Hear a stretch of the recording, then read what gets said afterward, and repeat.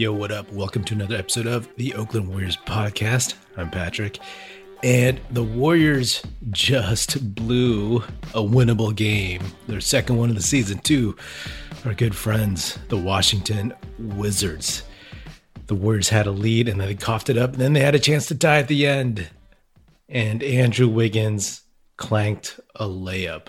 I mean, it wasn't an easy layup. He was going pretty fast, but he should have made that. During the game, I was texting my friend Aram in Toronto, and at the end of the game, when he missed that, it's like it all just came flooding back. I really do appreciate Andrew Wiggins. I really think easily the trade with Minnesota where we got Wiggins and their pick and gave up D'Angelo Russell, I think that's a runaway win. You know, you put Russell on this team right now, it's going to be unbearable to watch, right? So we got Wiggins, we got the pick. Wiggins is a better fit like they predicted, and he definitely is. And he's been playing well. He's been shooting like the best field goal and three-point percentage of his life lately, and his defense is solid. And he's been playing a lot of minutes too, like logging over 40 minutes the last couple of games. But one thing about him is that everybody talks about his athleticism, right? I've talked about this a couple times throughout the season, but this is the perfect time to bring it up again.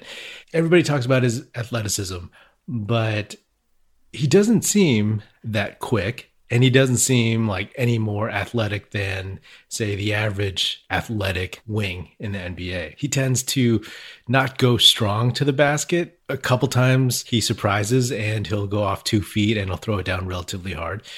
But for a guy who kind of tries to Euro step to the basket and do these little lay-ins and whatever, he actually has pretty bad touch. If you've been watching games this season, you'll have seen that a lot of his layups hit the rim, kind of roll right off, bounce right off, just off the backboard, just like this one did. I mean, this one hung onto the rim just long enough for Bazemore to miss it. Like Bazemore jumped to tip it, but the timing was off because the basketball just hung onto the rim a little too long. But man, Wiggins is, I said this after the Philly game, Wiggins is a great third option, but not a very good second option. You know, all these layups that he's missed, all these drives where he doesn't force the issue and he kind of tries to go around somebody and finesse it.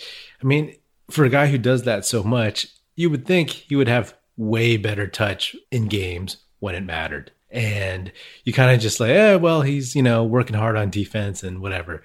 But this is finally one time where it cost the Warriors a game. And if you think about it, it's kind of on him that the Warriors lost that first game to the Wizards, right? Because they were up by 4, was it? And Bradley Beal took a 3. Wiggins, trying to play tight defense, taps him on the head, fouls him, 4-point play. Warriors eventually lose that game. And on this one, yes, there were a ton of other mistakes. The Warriors just went cold. Steph was cold. Oubre missed his usual share of layups and putbacks. But this one was just there. It was a gimme. And you got to make that. Everybody talks about comparing Andrew Wiggins to like Harrison Barnes in the first iteration of the Warriors dynasty. And I asked my friend Aram, do you think HB would have made that? And he's like, yeah, who knows? But bottom line is like this game is who the Warriors are. Steph had an off game for the first time in a while, and the other players picked him up. Oubre actually had a good game, but it's just tough. It's just tough, you know. The second unit, which included Andrew Wiggins, played well. The second unit brought them back from that huge first quarter deficit. You know, they kept them in the game. So that is progress. That's a good sign. Jordan Poole was hitting his shots. He brought some life. He played with energy. Not a perfect game. Came out with a big fat L. But this is what we're seeing. This is who the Warriors are. And these are just more, I guess, data points for Bob Myers and the front office to use as they analyze how they're going to proceed next season. It would have been sweet if they came home from this road trip 4-1, but they're not a 4-1 team. They're a 3-2 team. Anyway, fans are coming back to Chase Center. And that should be good. That should give them a lift. So I'm definitely looking forward to seeing how that goes on Friday the 23rd.